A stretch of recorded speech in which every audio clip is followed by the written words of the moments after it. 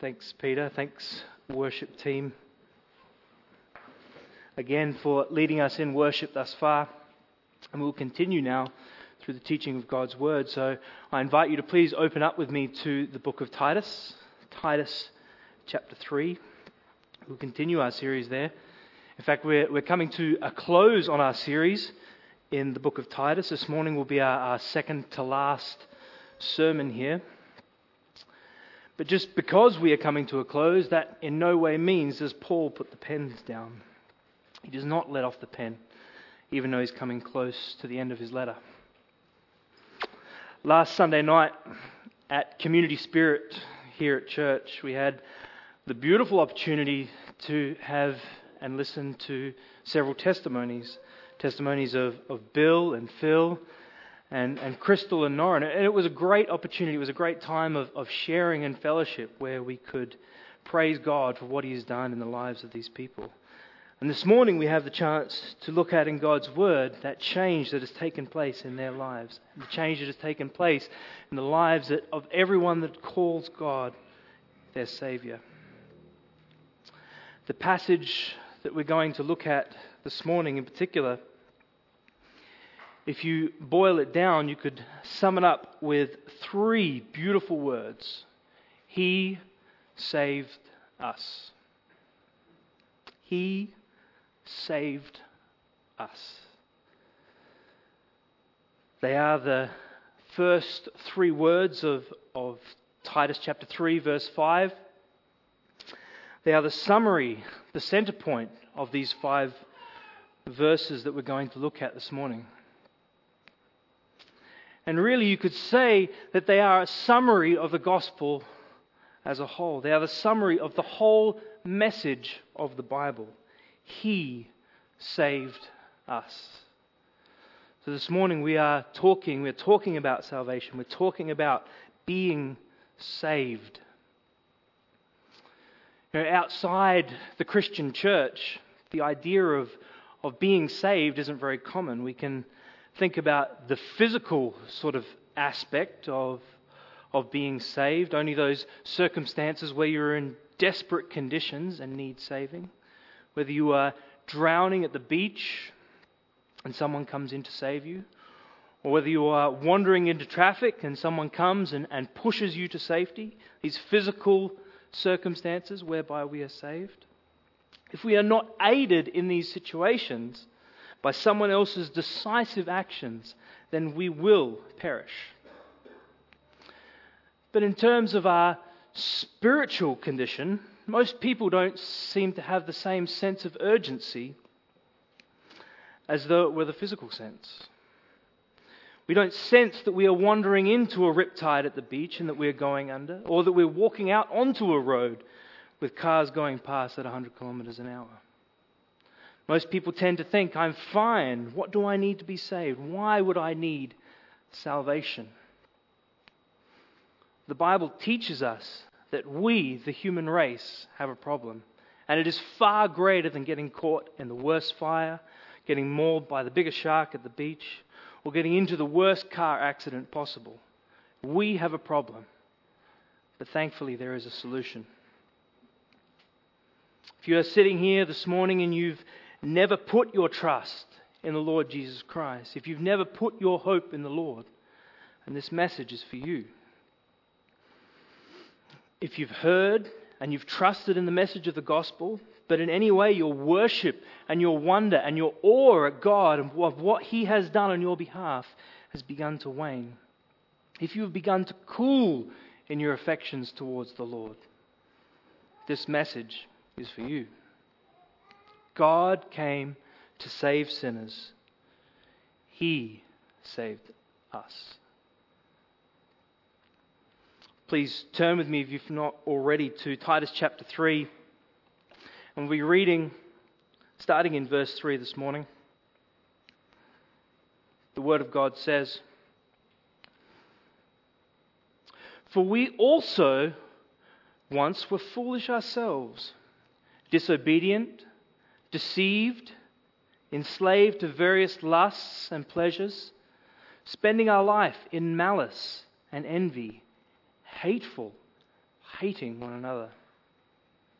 But when the kindness of God our Saviour and His love for mankind appeared, He saved us, not on the basis of deeds which we have done in righteousness, but according to His mercy, by the washing of regeneration and renewing by the Holy Spirit, whom He poured out upon us richly through Jesus Christ our Saviour, so that being justified by His grace, we would be made heirs according to the hope of eternal life.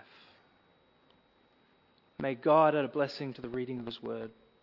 God saves sinners by His grace for His glory, so that we might be renewed in His image and spend an eternity with Him. That is a summary of our text this morning. And I want to concentrate on this phrase, He saved us, and spend our whole time just unpacking these three beautiful words. I've got 3 points for us to examine. We're going to be looking at the He. Who is it that offers this salvation to us? The us. What is the condition that we would find ourselves in that we need to be saved in the first place? And then the salvation that God continues to work. Firstly, we're going to begin with He. Who is God? Now, I know when you dedicate 1/3 of your sermon to discussing who God is, you really are only going to be scratching the surface. But if I could sum up in a few minutes, I always like to start from the beginning. And we see that when you begin the Bible, God is the one who creates heaven and earth out of nothing. And unlike everything else that we see, God is eternal, and He is Lord over all that He has made. One author, when writing on the doctrines of God in his systematic theology, he organizes everything around the overriding biblical theme of God's lordship. He says, you want to see what the Bible says about God? It says that He is Lord. The Old Testament, God is Lord. The New Testament, Jesus is Lord. And as Lord, He has the power to control all things. He has the authority to exert His lordship. And He relates with His creation through His covenant presence. So God is in sovereign control. He has complete authority. And He has His covenant presence.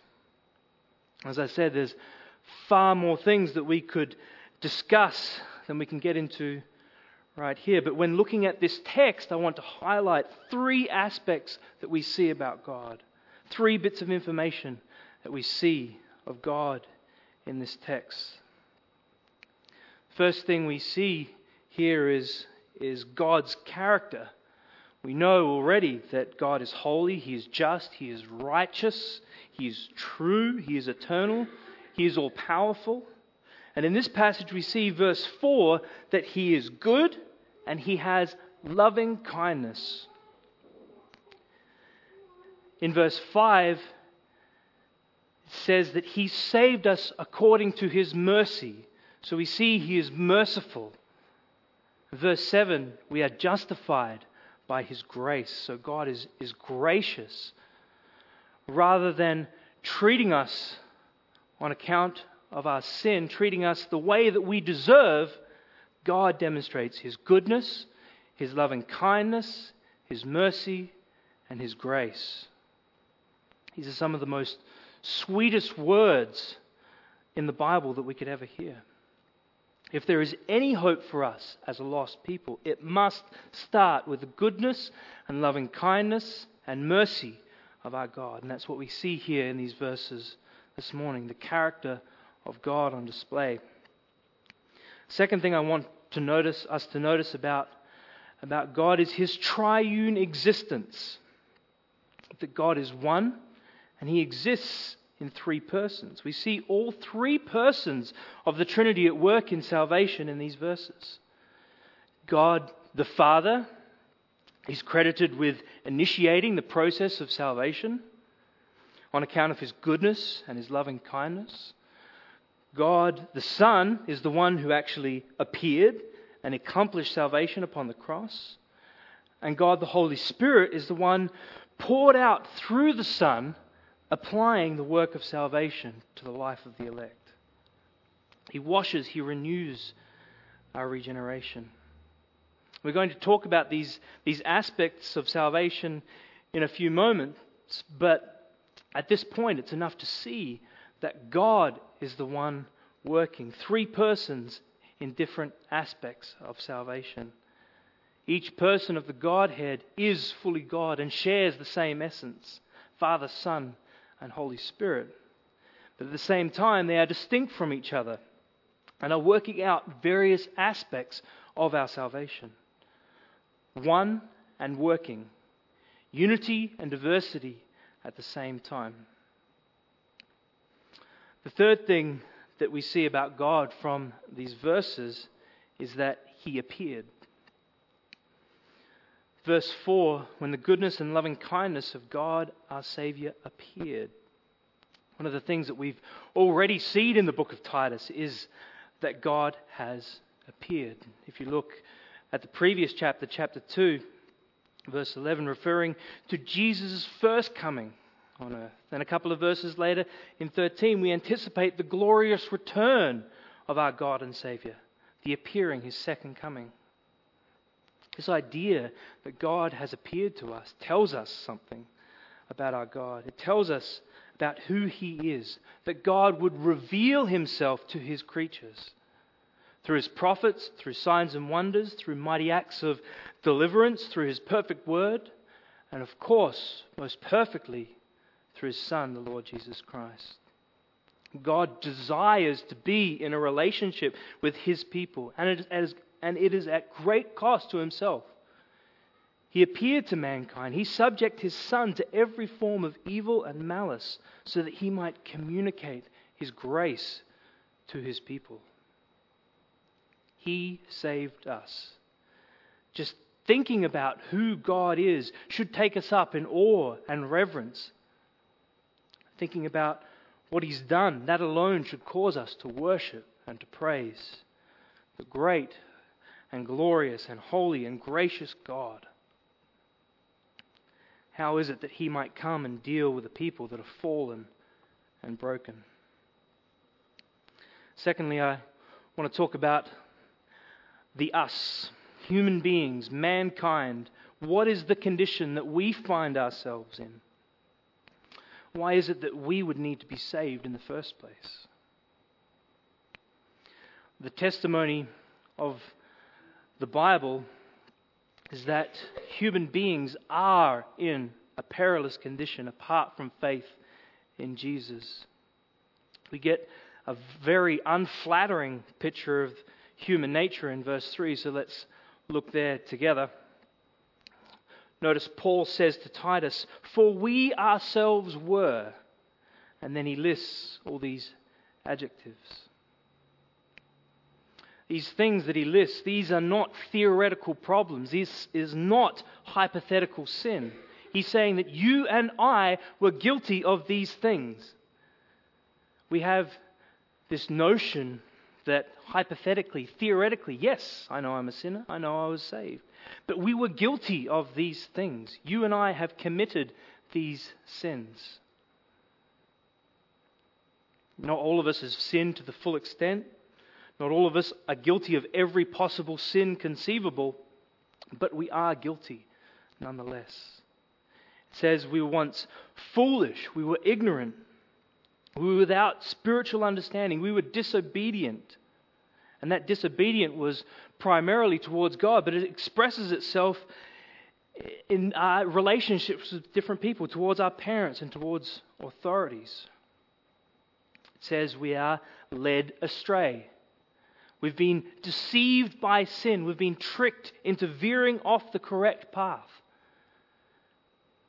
Like in the book Pilgrim's Progress, Christian, who was met by a Mr. Worldly Wise Man, he says there's a much easier way to get rid of that pack on your back, and he's led astray. The verse says that we are enslaved to various passions and pleasures. We're enslaved to sin. We're enchained to evil desires, and we weren't able to do anything about it.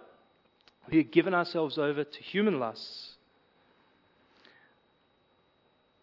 We were passing our days in malice and envy. We were going on living life with ill will towards others. We stew in our own covetousness for the things that others have. And finally it says that we are hated by others, and we hate others, and that we are hating one another. Sinners, we mutually hate one another. The culmination of our foolish ways and self-absorbed lives is our hatred towards one another. In our fallen state, we loathe each other because no one is able to give what we want, which is worship, self-worship, praise for ourselves. The Bible says that as a result of our sinful state, we deserve death and condemnation. Romans 6:23 says that the wages of the payment of sin is death. The death of the wicked is not just an end of existence. We don't just pass from this life into nothing. The Bible teaches that those outside Christ will experience eternal punishment by a holy God. And this is what each one of us deserves in our rebellion.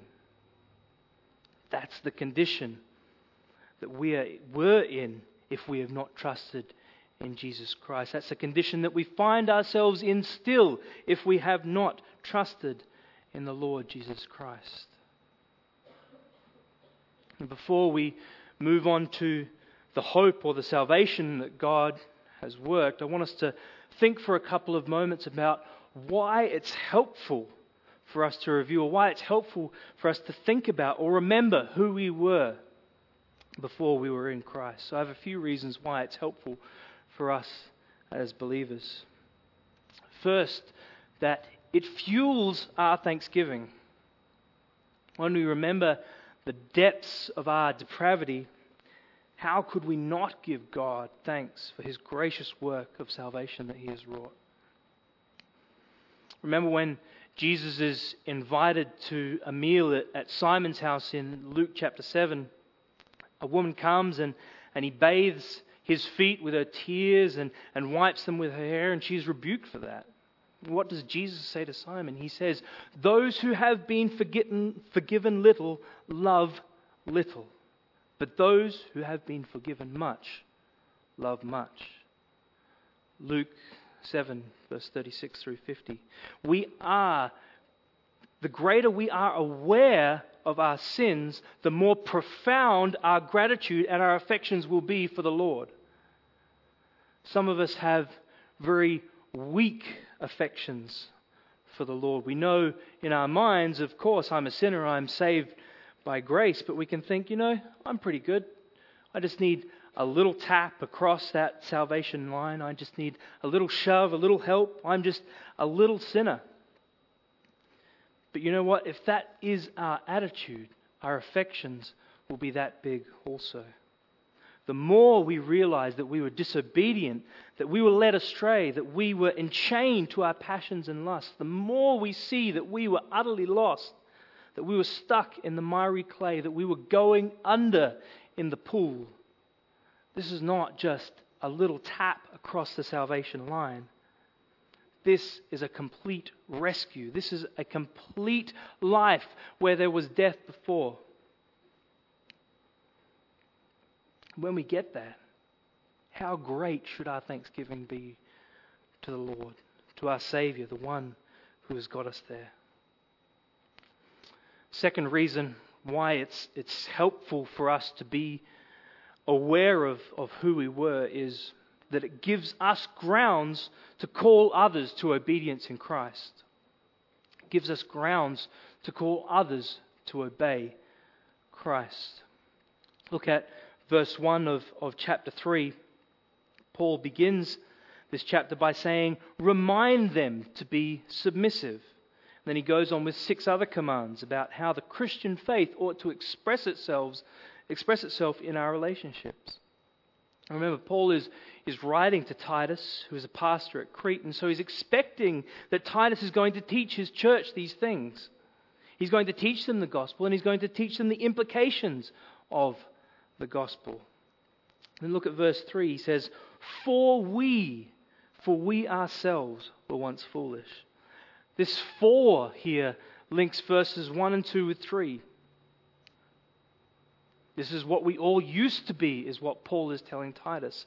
And because of that, you ought to command, you ought to teach, you ought to urge your people to live as you do. From the basis of one who struggled with the same things, we can appeal to our brothers to put off the old self and to live in a relationship with others as Christ intended. I've been there, you've been there, we've all been there. And therefore we can urge others to put off the old self and live and go together in obedience towards Christ. The third reason why it's helpful for us to understand human nature is that it helps us to understand non-believers. Why should we expect a non-Christian to behave differently than the nature that they have? We all have non-Christian friends or family or co-workers. And they do not value the same things that we do. They do not show the same courteousness or gentleness that we do as believers. We need to remember the condition that they are in. They are depraved. They are disobedient. They are enslaved to various passions. And they are not operating with the same moral compass that we do.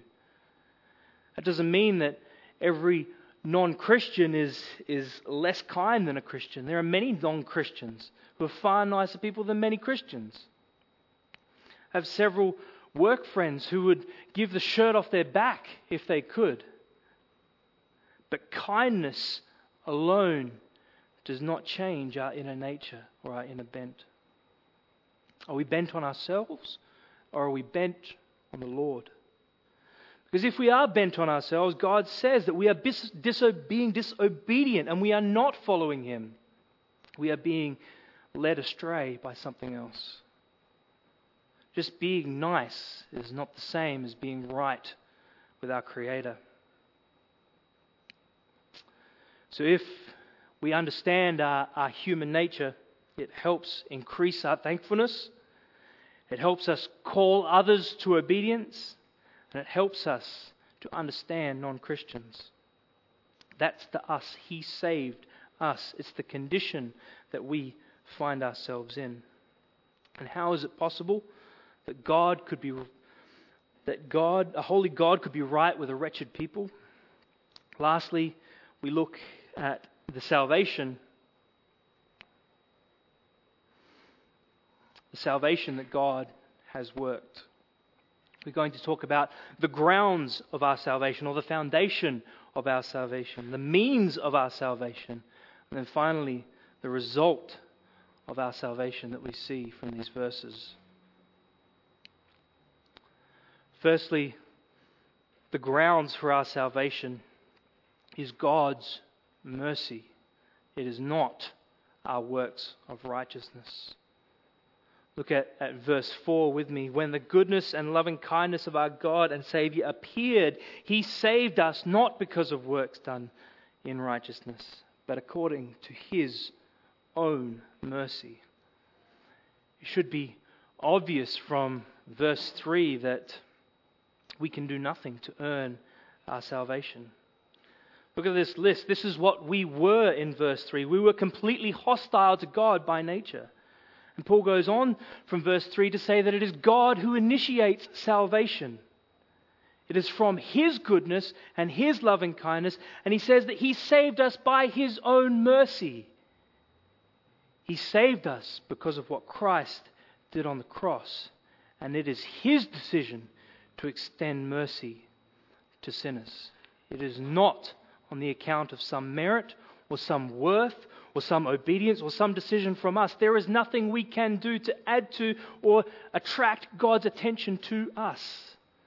There is nothing we can do to make ourselves more acceptable to Him. Salvation belongs to the Lord, Jonah 2 tells us. We apprehend this faith We receive this faith, this gift of faith. But we must not confuse faith with an act or a work of righteousness. Faith itself is a gift from God, and He grants this to His chosen ones as His Spirit regenerates. And so it follows that if there is nothing we can do to contribute to our own salvation, then it must be God who determines whom He will save according to His good pleasure. The good news is that God has seen fit to save some sinners according to His grace. He could have just passed over all of us on account of our weakness.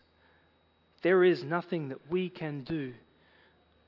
We do not deserve salvation, but yet we are left to marvel at our deliverance. Our salvation is based only on God's mercy and not on anything that we can do. Paul goes on to explain the means of our salvation. He says, we are saved by what Christ has accomplished on the cross. And he goes on to say that we are regenerated and we are renewed by the Holy Spirit. That's how salvation is brought about for us. It is the work of the Holy Spirit applying it in our lives. Look at the second part of verse 5. It says, the washing of regeneration and the renewal of the Holy Spirit. These two phrases, they're pointing to the same reality, the work of the Holy Spirit to bring about life in a new believer. These two terms, although they're saying the same thing, regeneration, which means to give life or new birth, and renewal, which means make new. The Holy Spirit is applying the work of Christ when He is poured out richly upon a person, it says in verse 6. It's what Jesus is talking about when He says to Nicodemus in John chapter 3. He says a person must be born again. This is the regeneration that we are talking about. You need to receive new life from the Spirit. Jesus goes on to say there that the Holy Spirit is like a wind which no one can see. You can hear it, you can see the impact from it, from where it blows, but you cannot see it. It's like the wind blowing in the desert. You see the whirlwinds of sand move. You see the wind picking up the leaves and blowing it around. And Jesus is saying, this is like the Holy Spirit. We do not see the Holy Spirit itself, but we see the impact of it as it swirls around, and suddenly there's new life. Suddenly something has sprung to life where there was no life before. The Holy Spirit is at work, bringing new life. For believers, it's no different when God works in their lives. Their lives are utterly changed. Our hearts have been turned from stone to flesh. We were made alive where we were once full of dead bones. We were set free from bondage of the devil, and now we are slaves of righteousness. Paul says in 2 Corinthians chapter 5 that we have become a new creature. The old things have passed away. Behold, the new things have come.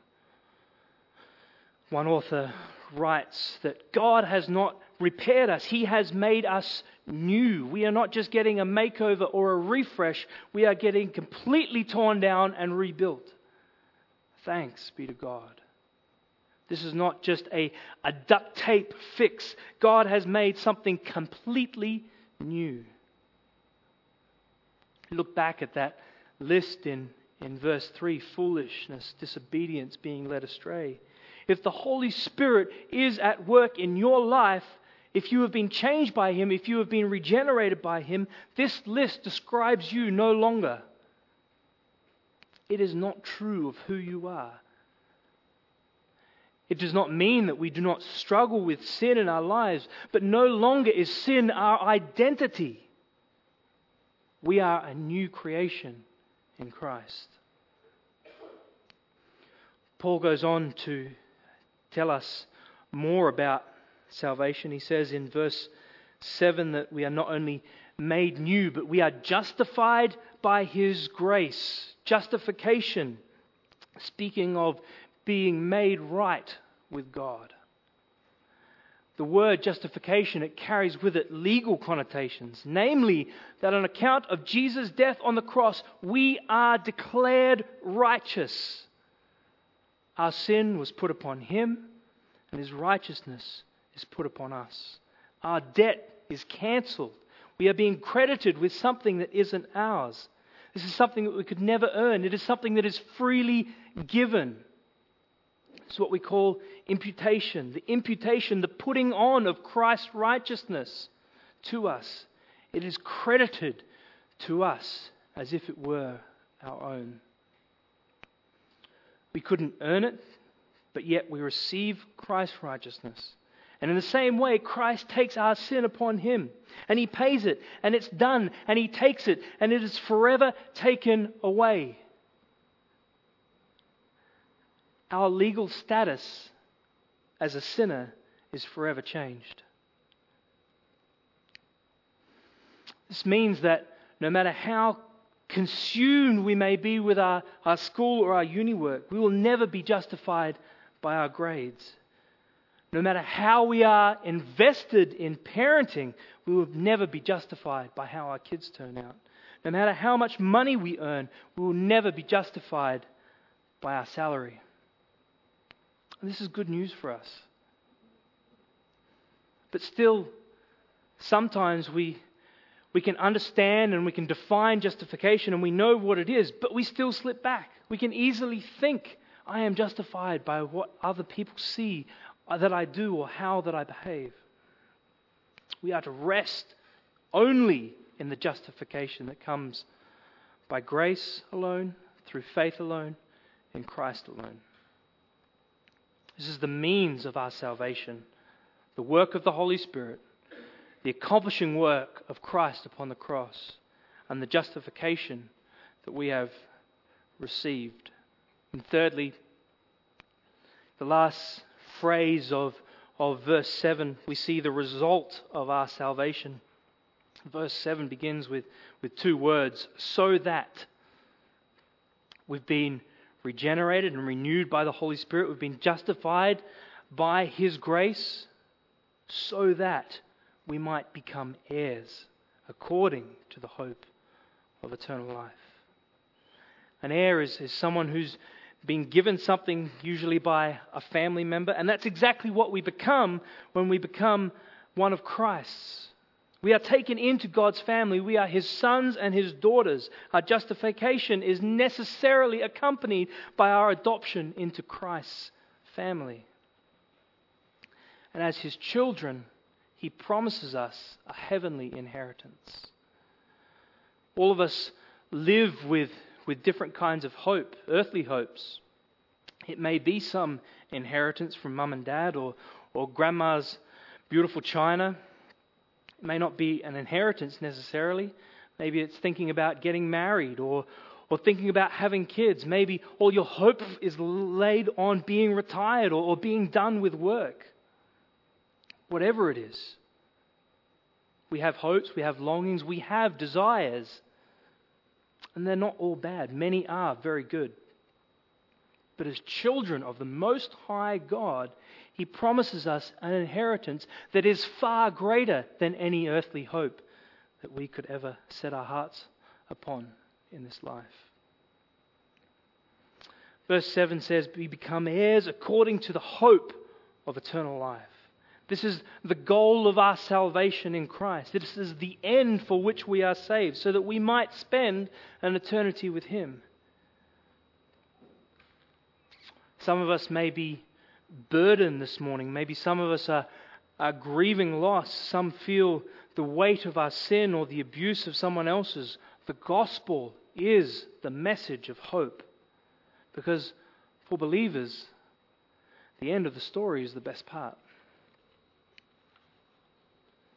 God Himself is the best part, and He is guaranteed by His Spirit that He will bring us safely home to dwell with Him for all eternity.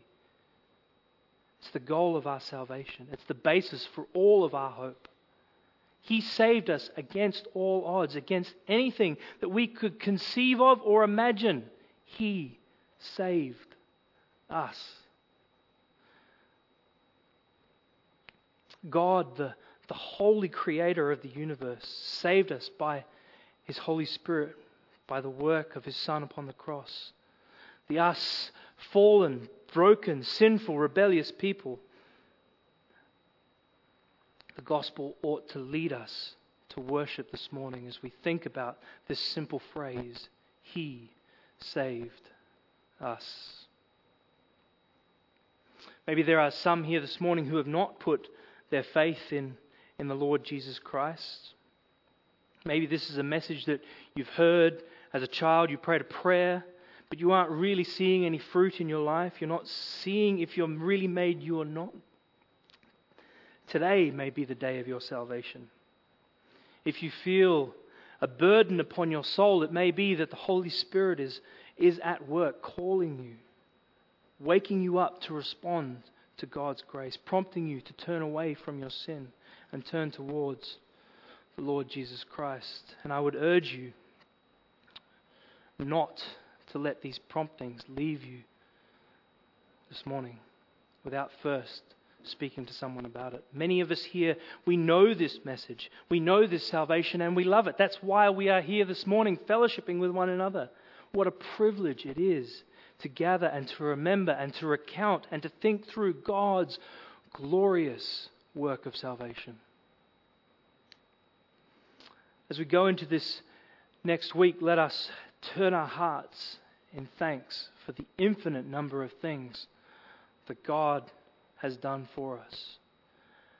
But first, let that thankfulness come out of, flow out of, be grounded in this beautiful truth that God saved us. Thanks be to Him. Let's pray. Heavenly Father, Lord, we acknowledge Your greatness, Lord, Your loving kindness and Your faithfulness to us, Lord. Despite our failings, You continue to work and to will, Lord, in our lives. You've drawn us to Yourself, Lord, and for this we are eternally grateful, and we look forward to that eternity with You, whereby we can praise You and worship You for all time, Lord. We thank You for Your work in our lives. We pray that this week, Lord, that You would be at the forefront of our lives and that we might image You more and more daily, Lord. We pray these things now in Your precious, holy, wonderful name. Amen.